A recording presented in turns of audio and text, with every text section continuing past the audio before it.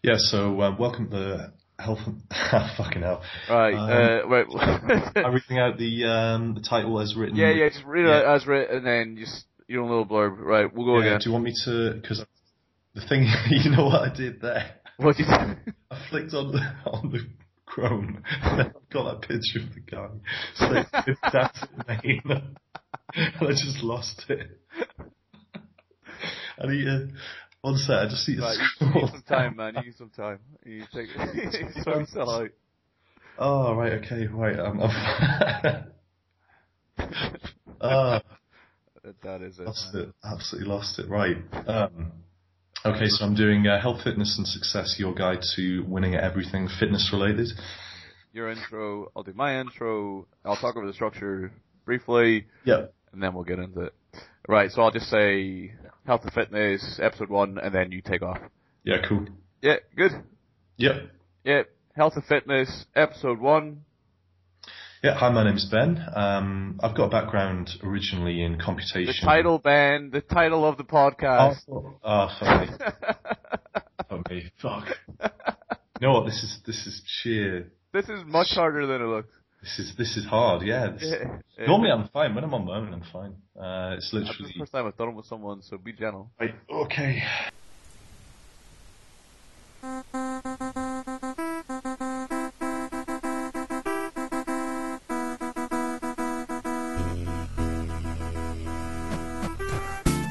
Hello, and welcome to Health, Fitness and Success, your bi-weekly guide to winning at everything. Hosted by Mark Keys and Ben Tormey. Episode 1. That's it, man.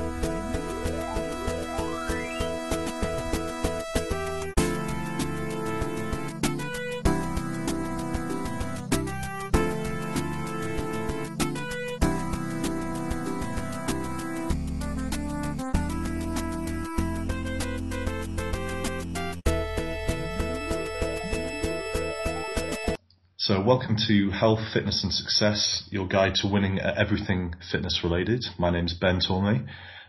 Originally I've got a background in mathematics, so that includes a bit of computation and physics.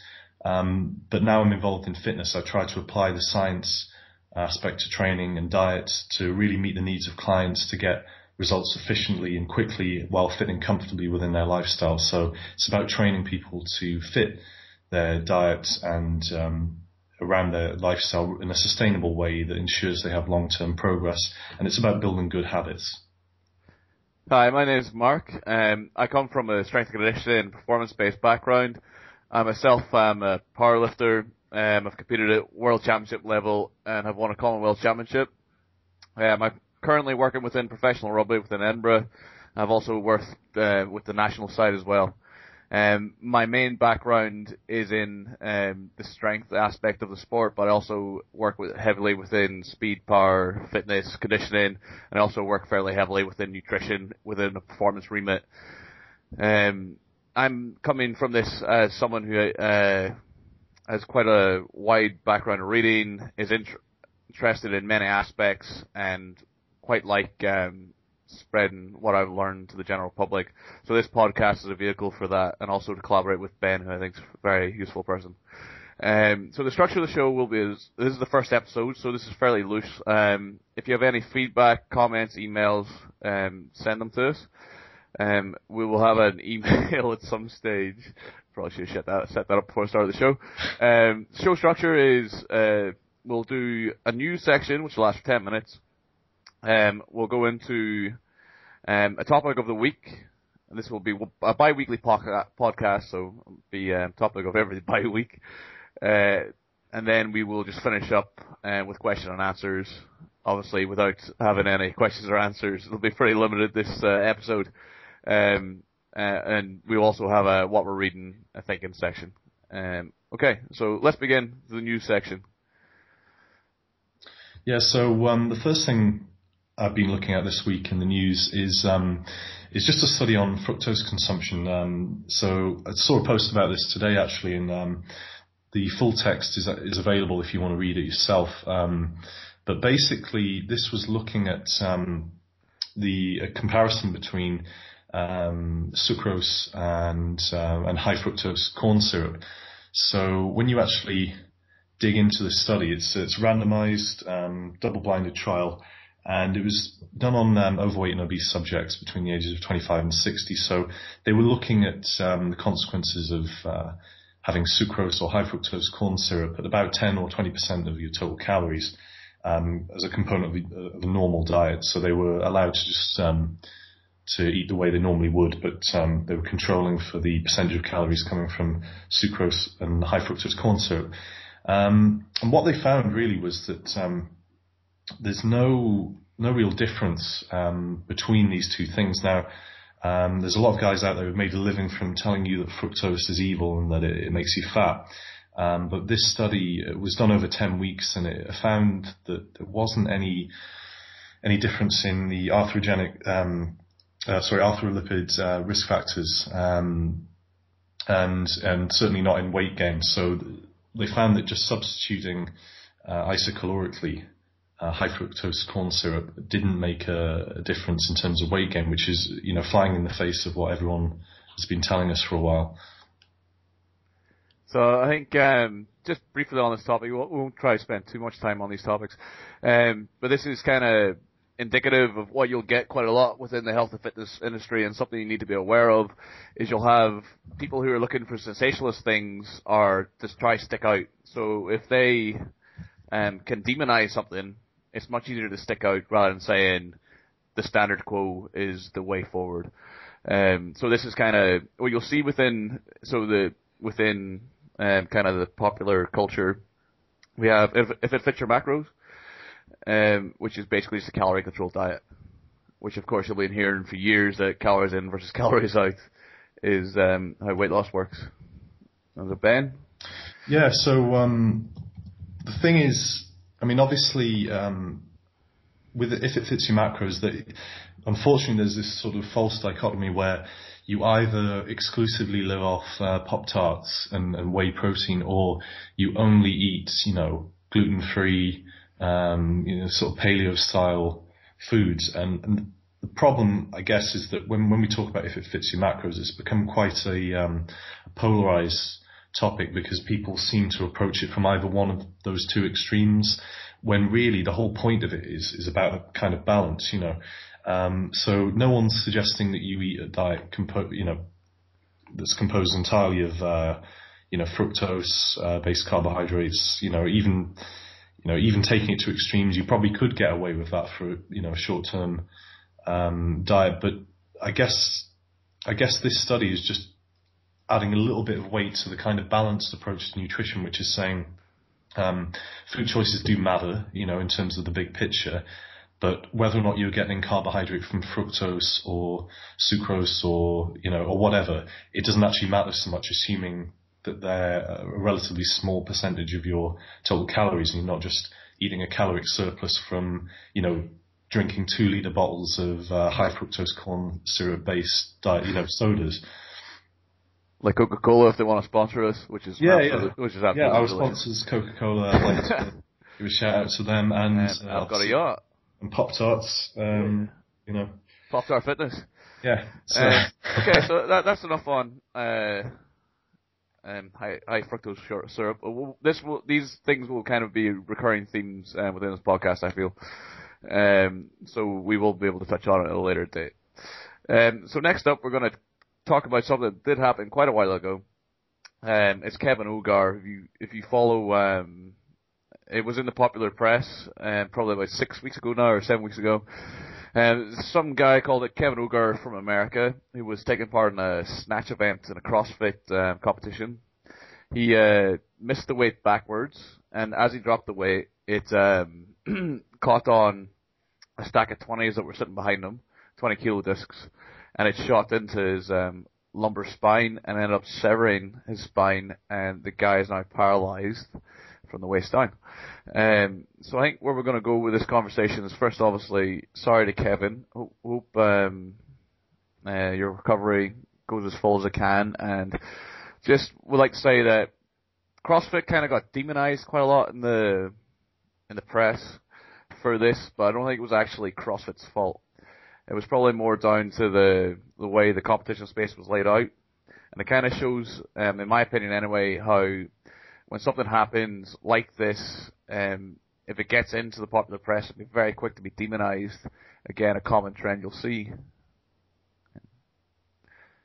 Yeah, so, I mean, from my perspective, the whole thing about that incident was that, you know, CrossFit actually came out, for me, quite positively, because the CrossFit community was there to support Kevin Ogar after a very serious accident. They raised money for him.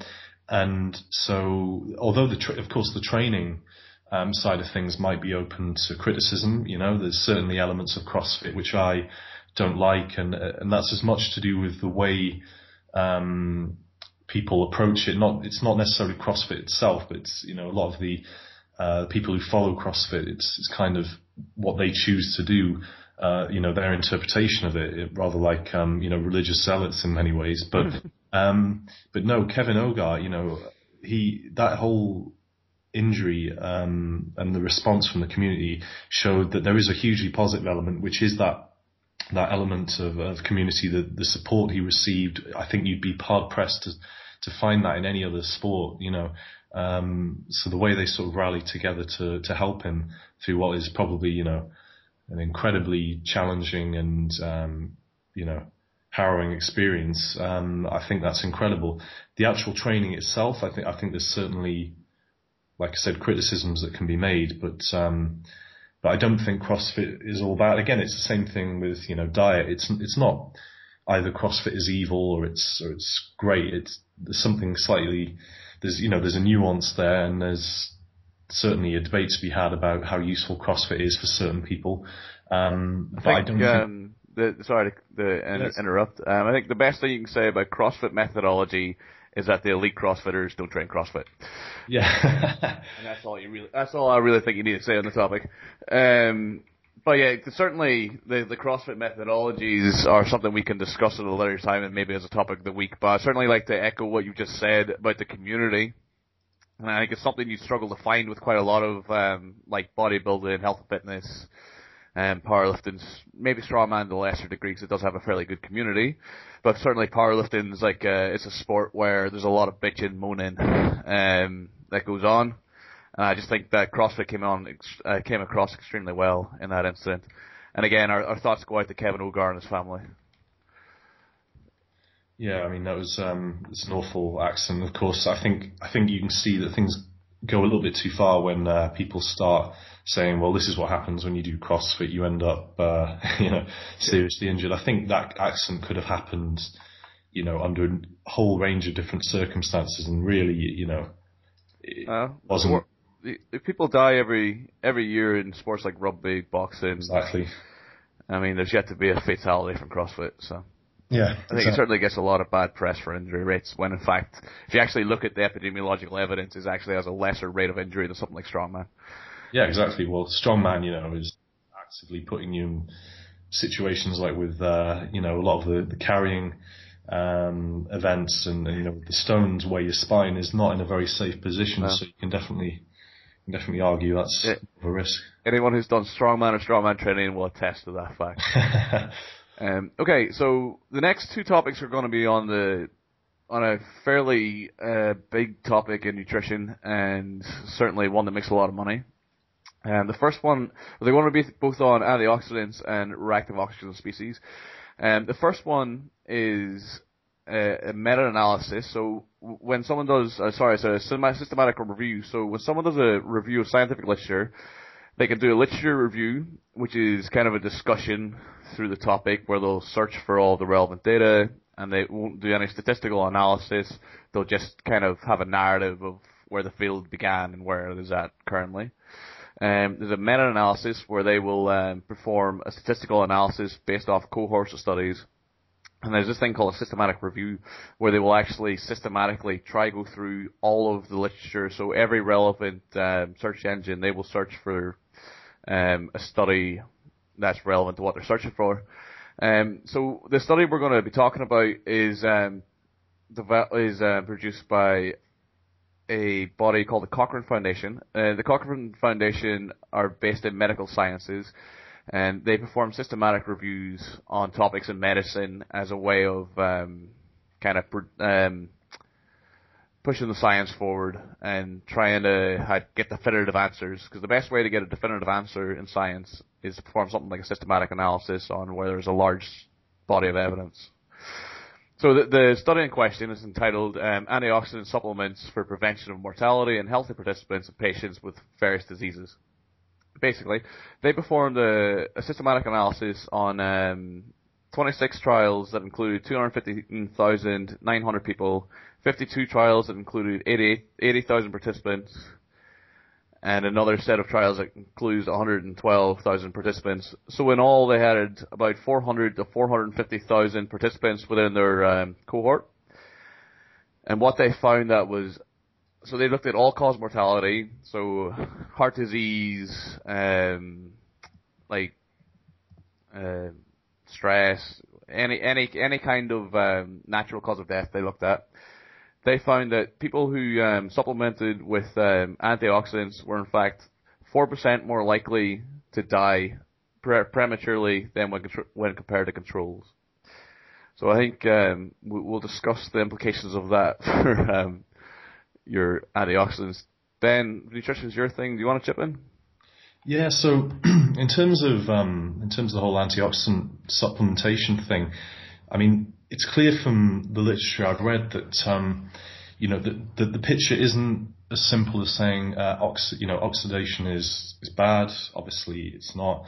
In general, it's basically the degree of oxidation that is the issue. So when you've got things like reactive oxygen species, you can either say that they're bad or they're good, and there seems to be like a polarization. So either you'll just you'll say, okay, well I'll mega supplement with antioxidants to kill off as much ROS as possible, or you'll try and stress yourself out to an extreme, again with the idea that you're going to have some sort of adaptive response and therefore create beneficial adaptation. So the idea of hormesis comes into play there.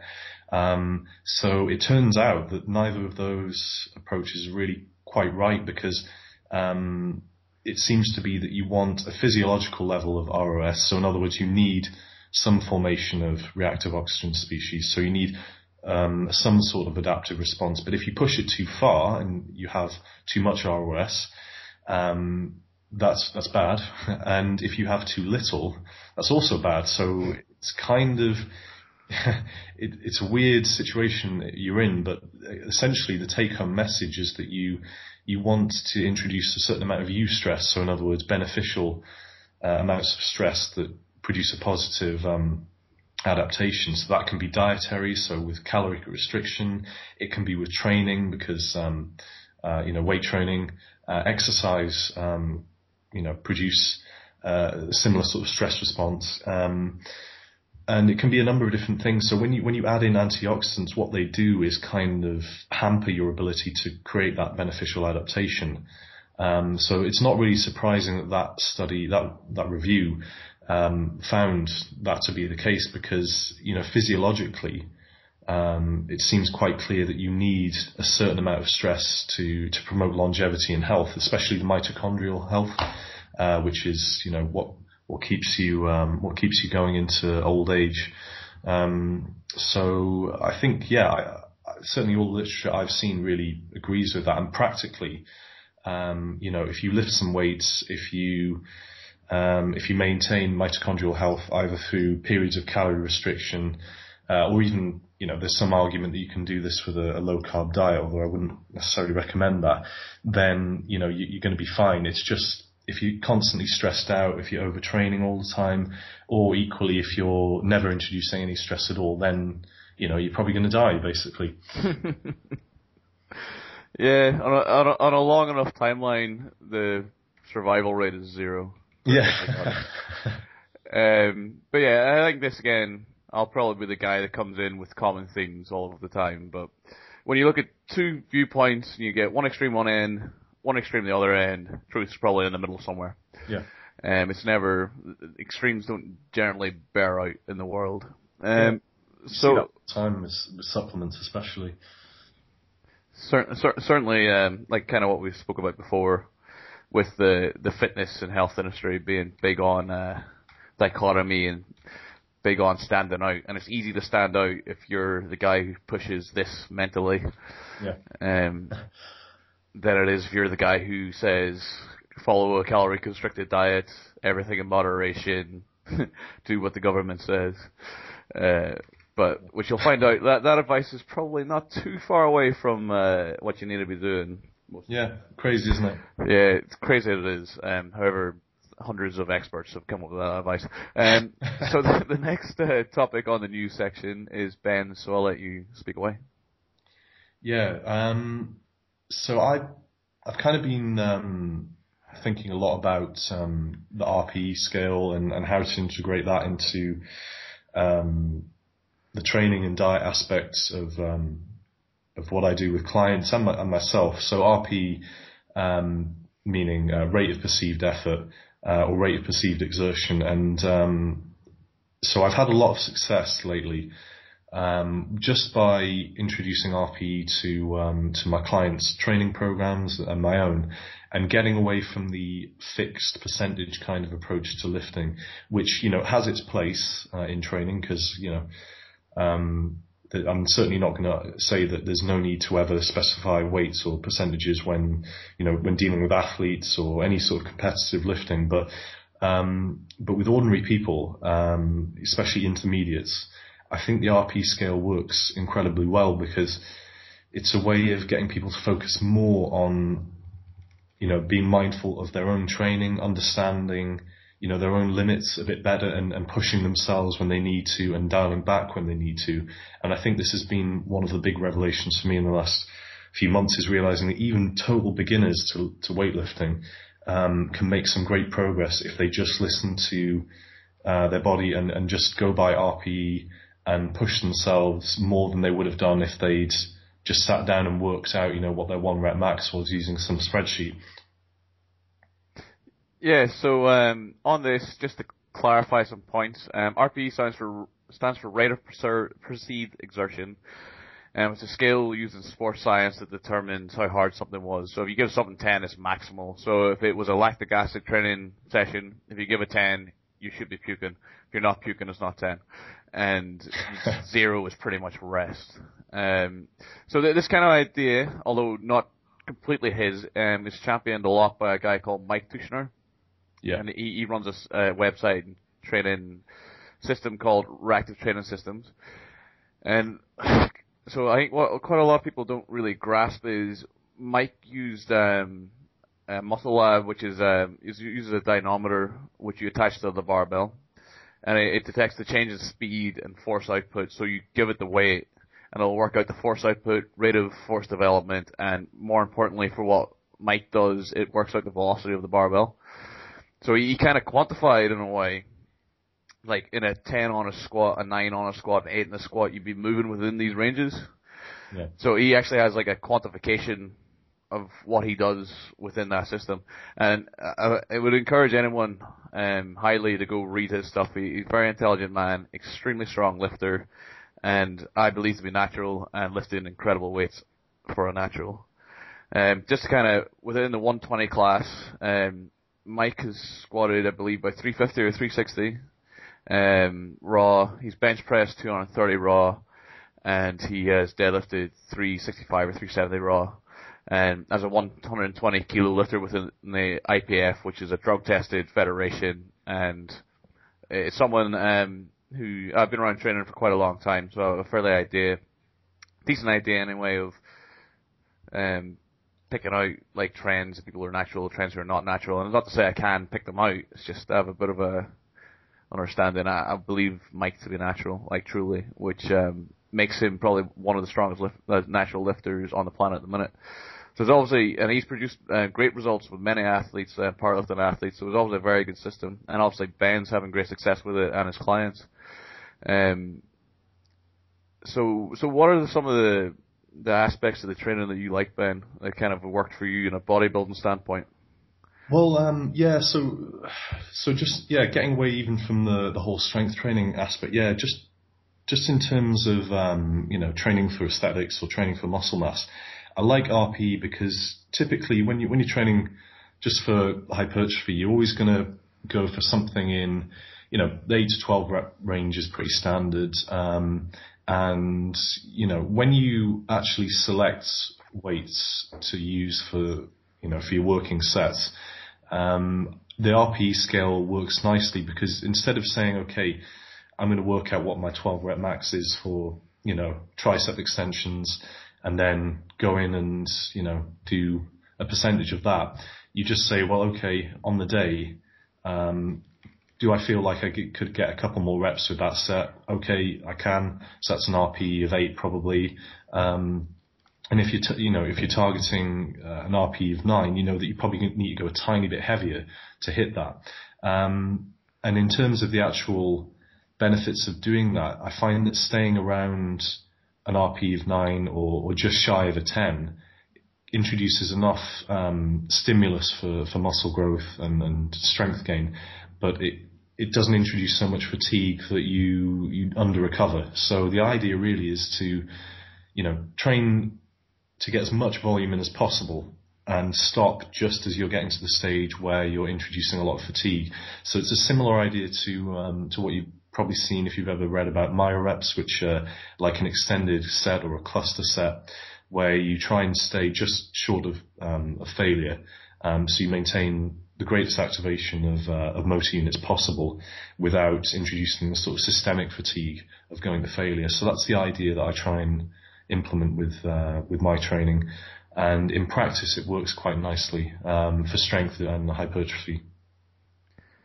Yeah, it's certainly a training system that I've not actually used myself or with any of my athletes or clients. Although I can see that it is massively fruitful for the people who do use it. But from my perspective, where RPEs, just from hearing you talk, it seems that it allows people to understand the training process a little bit better. Yeah.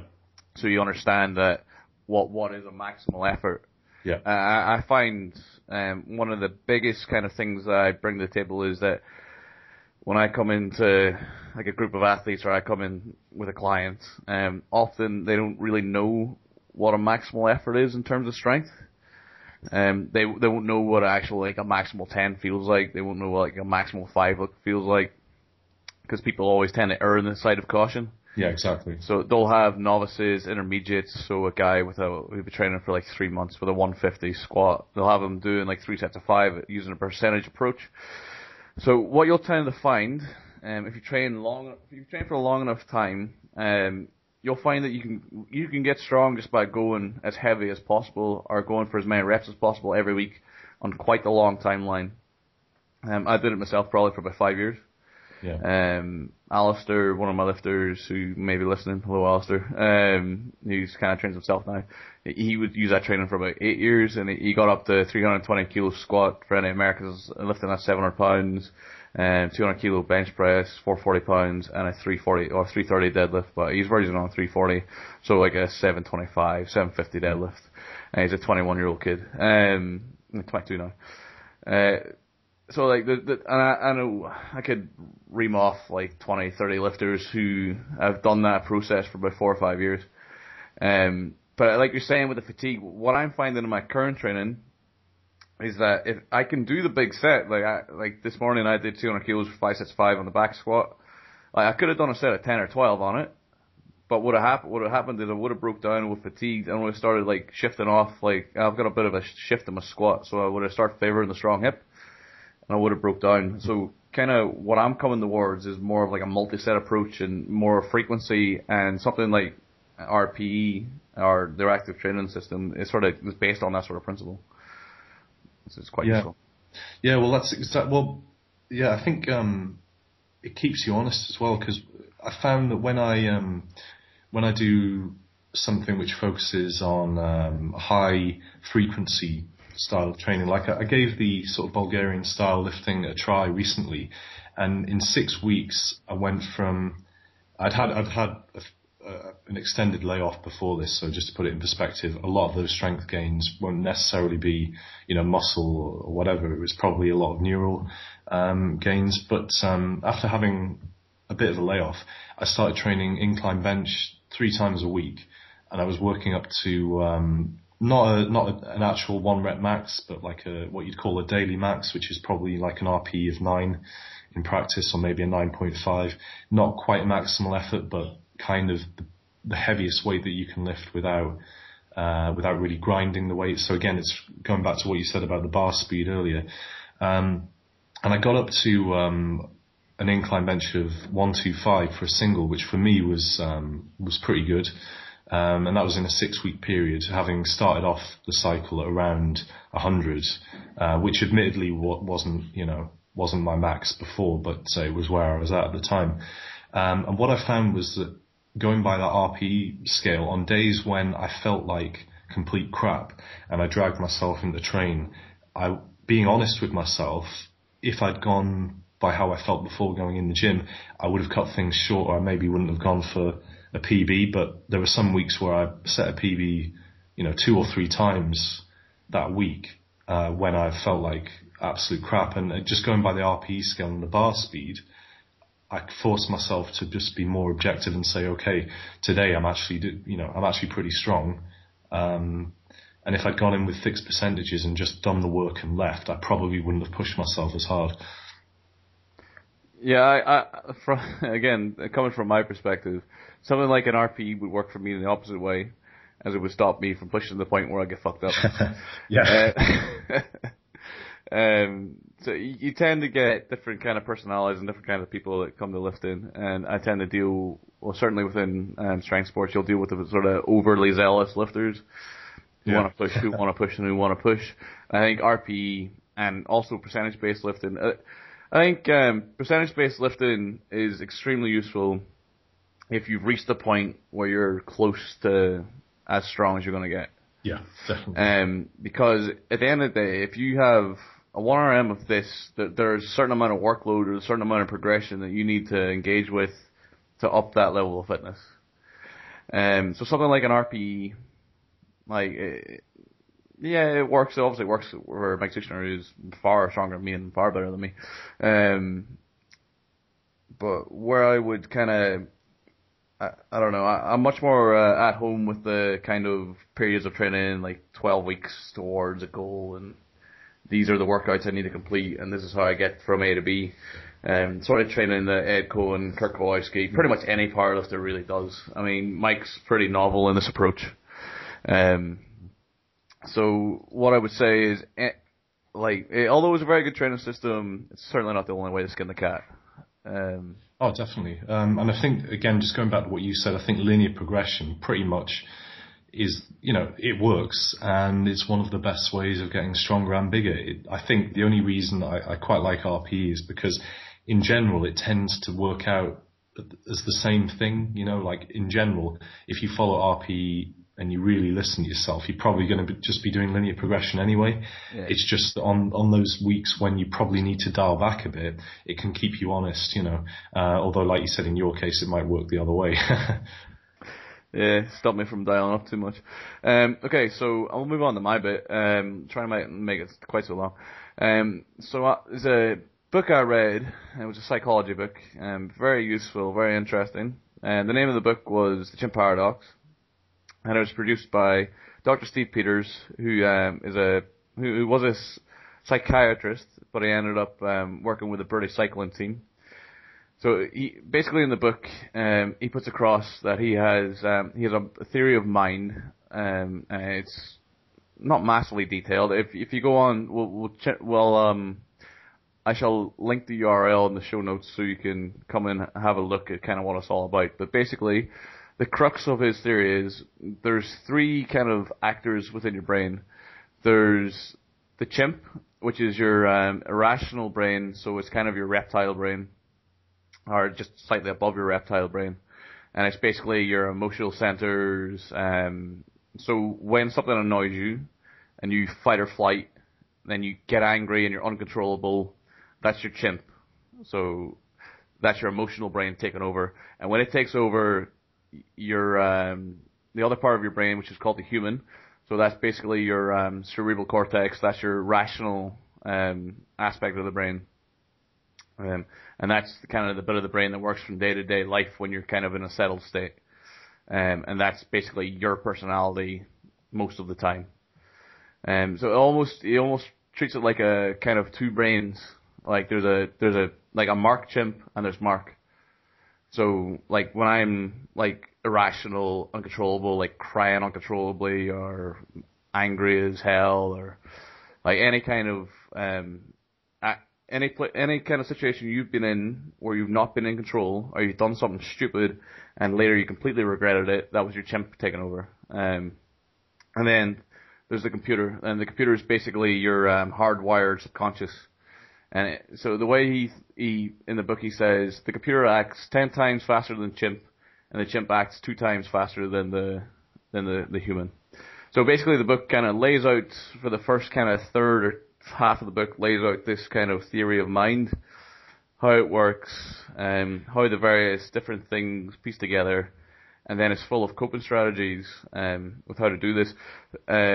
This has been used like on his website here. He's got couple of quotes from Chris Hoy, the Mind program that helped me win my gold medals, Victoria Pendleton, Steve Peters is the most important person in my career.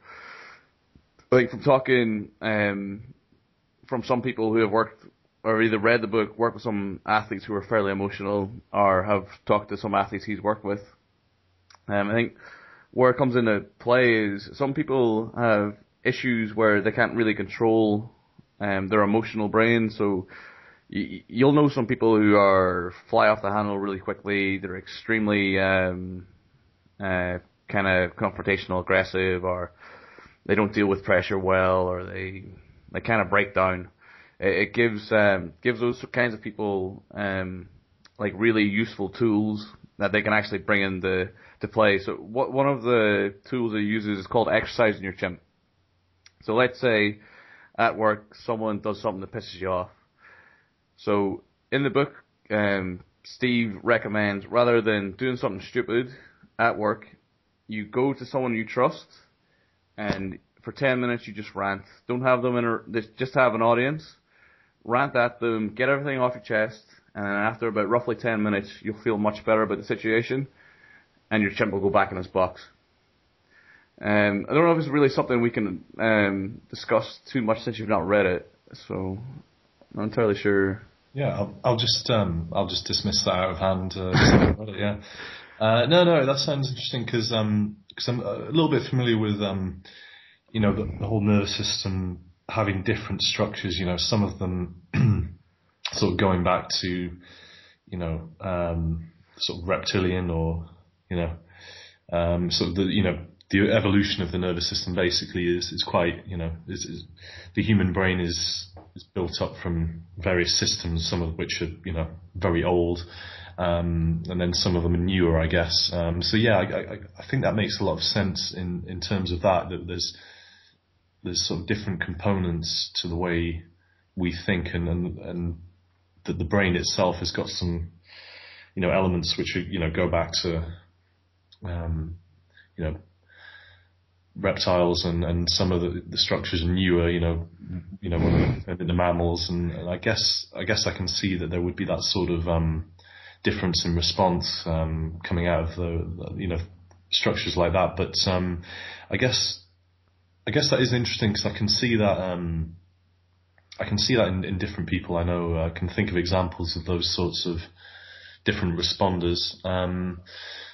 And I guess stress response is a huge thing. I don't know if that was one of the things he touched on in the book, but I think the way you handle stress in general is got huge implications for health, as well as the way you train. So I'd be interested to have a read of that book, actually. Just for my own part, it's an extremely useful book. It's not really one that I found useful as like something that I took like take home lessons from that I could use in a day-to-day sense, but it's certainly one that kind of elucidates quite a lot of things in people's kind of psychology, how they work, and I really encourage people, if you do read around areas, to kind of read around psychology, because it does give you like more of an insight into how people work and why people do certain things. Certainly I'll be bringing up quite a lot of that in future when we go to this topic. But definitely check it out, like, great book. Okay, so we're gonna move on to the main topic, which we'll have about 20 minutes for. We'll try to keep the show to about an hour, not too much more. So we're gonna go on to a topic that came out in Reddit on Monday. It was Sunday even, I think. It's basically a study. I'll try to find it. A study entitled "Nutrition and Health: The Association Between Eating Behaviors and Various Health Parameters," a matched sample study. I think Ben's probably looked into this a bit more than I have, so if you'd like to jump in.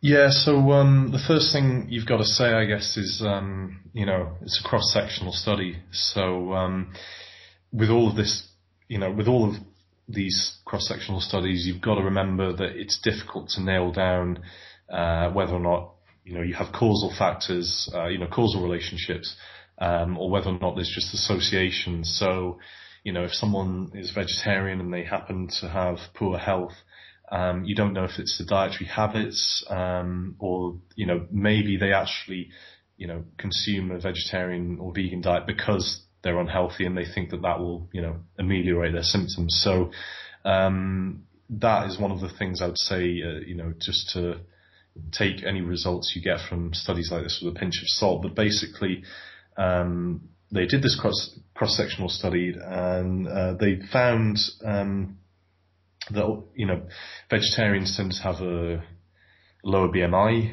that consumed alcohol less frequently, which I guess you can again tie in with the idea that vegetarians are probably more health conscious, and so a lot of the reason for following that diet is maybe because of existing health issues. But the key thing that they found was that a vegetarian diet was associated with poorer health, and specifically higher incidences of cancer, allergies, mental health disorders. So, it didn't look very good if if you're vegetarian. I think, just to kind of put a bit of some numbers on it, I'm just kind of looking at the table of results here. So for the statistically significant factors, the first one's allergies, and vegetarians were 30.6% as sufferers. Carnivorous diet rich in fruits and vegetables, 18.2%, so an order of 12% less. Carnivorous diet rich in meat, not so rich in meat and vegetables, was 20.3%. And again, carnivorous diet rich in meat, or diet less rich in meat, sorry, was the last one, 20%. And carnivorous diet rich in meat was 16.7%. So I think at least 10% less likely to be allergenic, but then that could be maybe people who have allergies could be lactose intolerant. They could quite a lot of animal products cause allergies in people, so that's probably to be expected. Urinary incontinence, vegetarian 2.1%, and meat eaters were on the whole more likely, with diet rich in fruit and vegetables, carnivorous 4%, carnivorous diet rich in meat, or less rich in meat 2.7%, and carnivorous diet rich in meat 6.4%. So again, that can maybe be related to the protein content of the diet, maybe having some effect on kidney function, which gets banded about loads, and I'm sure we'll come across at some stage. Cancer, pretty much 5% vegetarian, 3.3% in carnivorous diet rich in fruit and vegetables, 1.2% rich in meat, and carnivorous diet rich in meat 1.8%. So that's quite an interesting statistic. Both diets that were higher in fruits and vegetables, namely the vegetarian and carnivorous diet rich in fruit and vegetables, actually had much higher prevalence of cancer within them. So that's quite interesting. Mental illness, vegetarian 9.4%, carnivorous diet rich in fruit and vegetables 4.8%, carnivorous diet rich in meat 5.8%, and carnivorous diet rich in meat 4.5%. So I'll kind of fuck that up a little bit. Anytime I mentioned carnivorous diet rich in meat was meant to be diet less rich in meat. So I think some interesting discussion points there. Certainly, maybe if we begin with the urinary incontinence one, and kind of your take on that. Yeah. So, I mean, I would have picked up a few things, I guess, from this, but it's just, for me, I guess the issue I have with all of these studies in general, is being cross-sectional.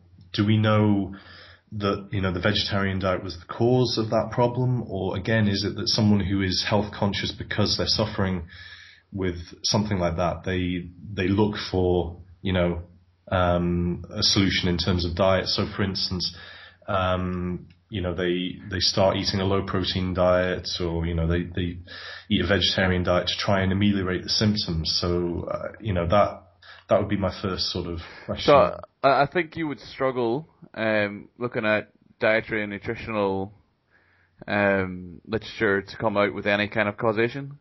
Yeah, exactly. Yeah. And that, for me, is what kind of negates the process of nutrition and dietary science. Yeah. It's extremely difficult to look at. If you try to look at it at a cellular level or a metabolic level, the complexity when you look at a system-wide, sort of when you look at the human body, how something interacts with it as a whole, when you talk about complexity, it really doesn't get any more complex than that. So I don't think the current science or the current nutritional science really isn't up to the task on that level. When you look at epidemiological studies such as this, I mean, it's only 1,320 people, which may sound like a lot, but in science that's practically nothing. When we were looking at basically habits, or basically we look at vegetarians versus carnivores, these are the trends, and then this correlates. But then when we get this correlative study, like Ben's saying, we can't really establish causation, so it's where we go from here, though, with nutrition is the problem. Do we take out a group of 5,000 people, another group of 5,000 people, and just control everything in their life and change their diet and see how it pans out for the rest of their life? I mean, if you're looking at like a methodology, if this is a methodological problem, you need a large enough population. So for something like this, you're probably talking thousands of people. You're looking to control extrinsic factors, so you're looking to control their dietary intake, their day-to-day life. You're asking too much, really. So it's really quite a difficult, it's quite a hard task to ask of, scientific excellence in this field. Yeah. I think that's where it falls down quite a lot. Yeah, definitely. I mean, a lot of these studies I've seen, a bit like that infamous protein study, in terms of the way they've been done, the methodology was pretty sound, the statistical analysis was all right. No real technical issues. It's just making conclusions from that is always going to be suspect for a number of different reasons. But I mean, one thing I find interesting about this is if you look at that figure in table 3, the incidence of mental illness, specifically anxiety and depression, was much higher in the vegetarian sample. So the thing that I would kind of again, this would be pretty tenuous as well to even make this lead, but you could even, suppose that someone who had a lot of anxiety about food or had a lot of, problems associated with the way they eat, the food anxiety is a huge issue.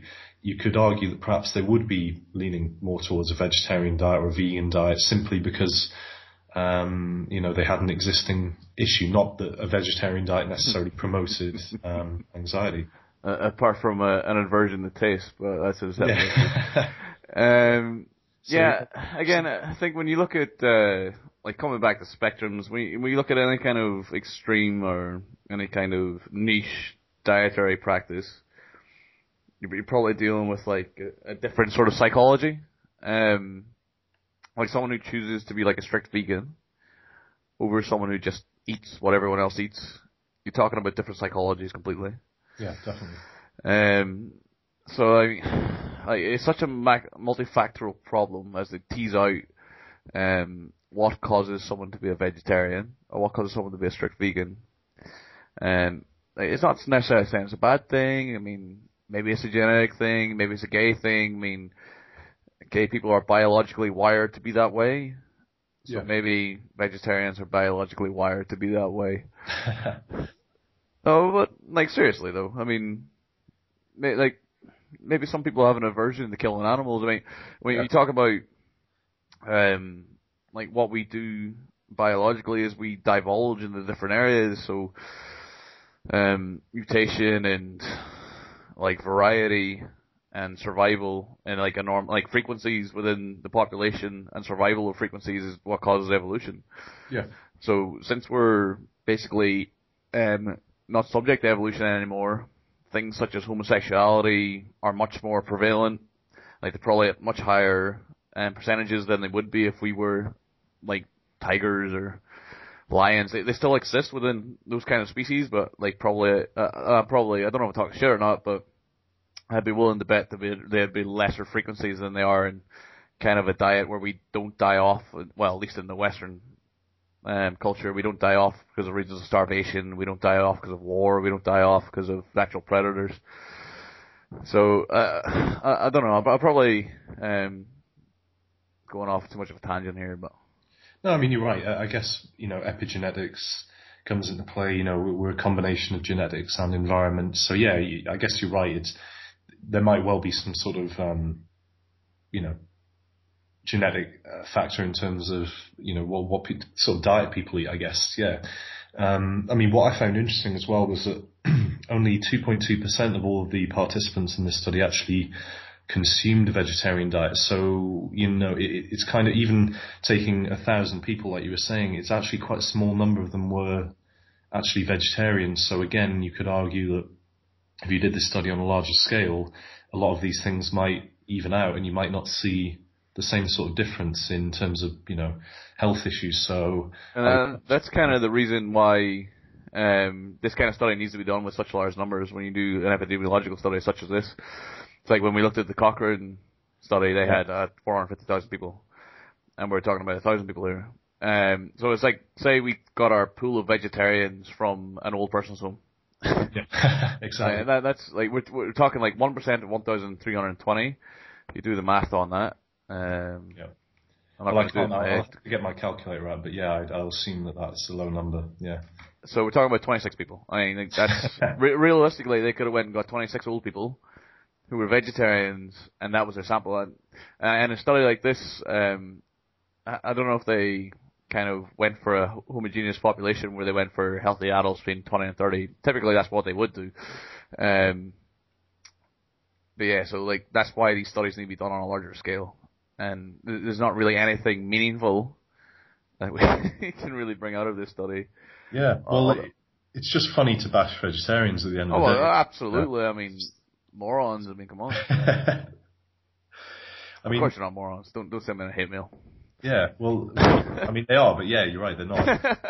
But no, I guess what I found interesting as well was when you don't control things like caloric intake, it's going to be really ropey talking about any sort of condition. Yeah, of course, going to be affected by that. And I guess you could even, if you took this to an extreme, you could look at comparing people who eat a low sodium diet with ones who don't, and then talk about various different health conditions, and you might find out that people who ate a low sodium diet had chronic hypertension, and you could say, oh well, that's because they eat too little sodium, but of course that would be nonsense because they probably eat a low sodium diet because they've already got chronic hypertension. So yeah, I think basically all we're saying is this study's nonsense, and pretty much, but it does make great cannon fodder. Yeah, definitely. I think the problem is that people take these things and they use them, to support whatever view they want. So if you're really anti-vegetarian, you're just going to say this is proof that all vegetarians have got are mentally ill and going to suffer health problems. And if you're a vegetarian, you're just going to rip it to bits and say, well, look at the people who eat all the red meat. They've clearly got health problems too, and it just doesn't give you anything productive, like you said, at the end of the day. Yeah, and again, going back to psychology, this is kind of it's known as a confirmation bias. So someone like me or Ben who like to lift weights, or we like to lift weights in a certain way, we might look at a study that says, oh, that backs up my idea, so I'm correct. Whereas we looked at something that was contradictory to our viewpoint, we'd probably go, yeah, I'm not too sure about this study. Let's delve into the problems, into the methodology. So everyone's got biases. There's some really good books that we'll discuss going forward that have some great things to say on these things. Yep. So I guess we can do the Q&A section now, seeing as we don't have to. Yeah. So to the question and answer section. Beard care. I got a few questions on how to maintain, a plush-looking beard. Shoot away, as a former owner of a beautiful beard, I have unfortunately been strucken down by the razor of death. Yeah, I wish I could grow one, but I'm not obviously not a real man, so you need more tests, bruh. And I do, yes, that's what. You need to supplement some vitamin T and some mineral S. Yes, and some creatine. Never, not even once, bruh. So I guess that pretty much wraps up the show. So hopefully going forward we'll be a bit more structured, we'll be a bit more plush, but this is kind of our first toe in the water. Any questions or queries you may have for the show, send them for now to speedpowerperformance@gmail.com. Thank you for listening. I'm Marquise, signing off. Yep, and I'm Ben Tormey, signing off as well. Have a great day. Have a great week. Be awesome at everything. Goodbye.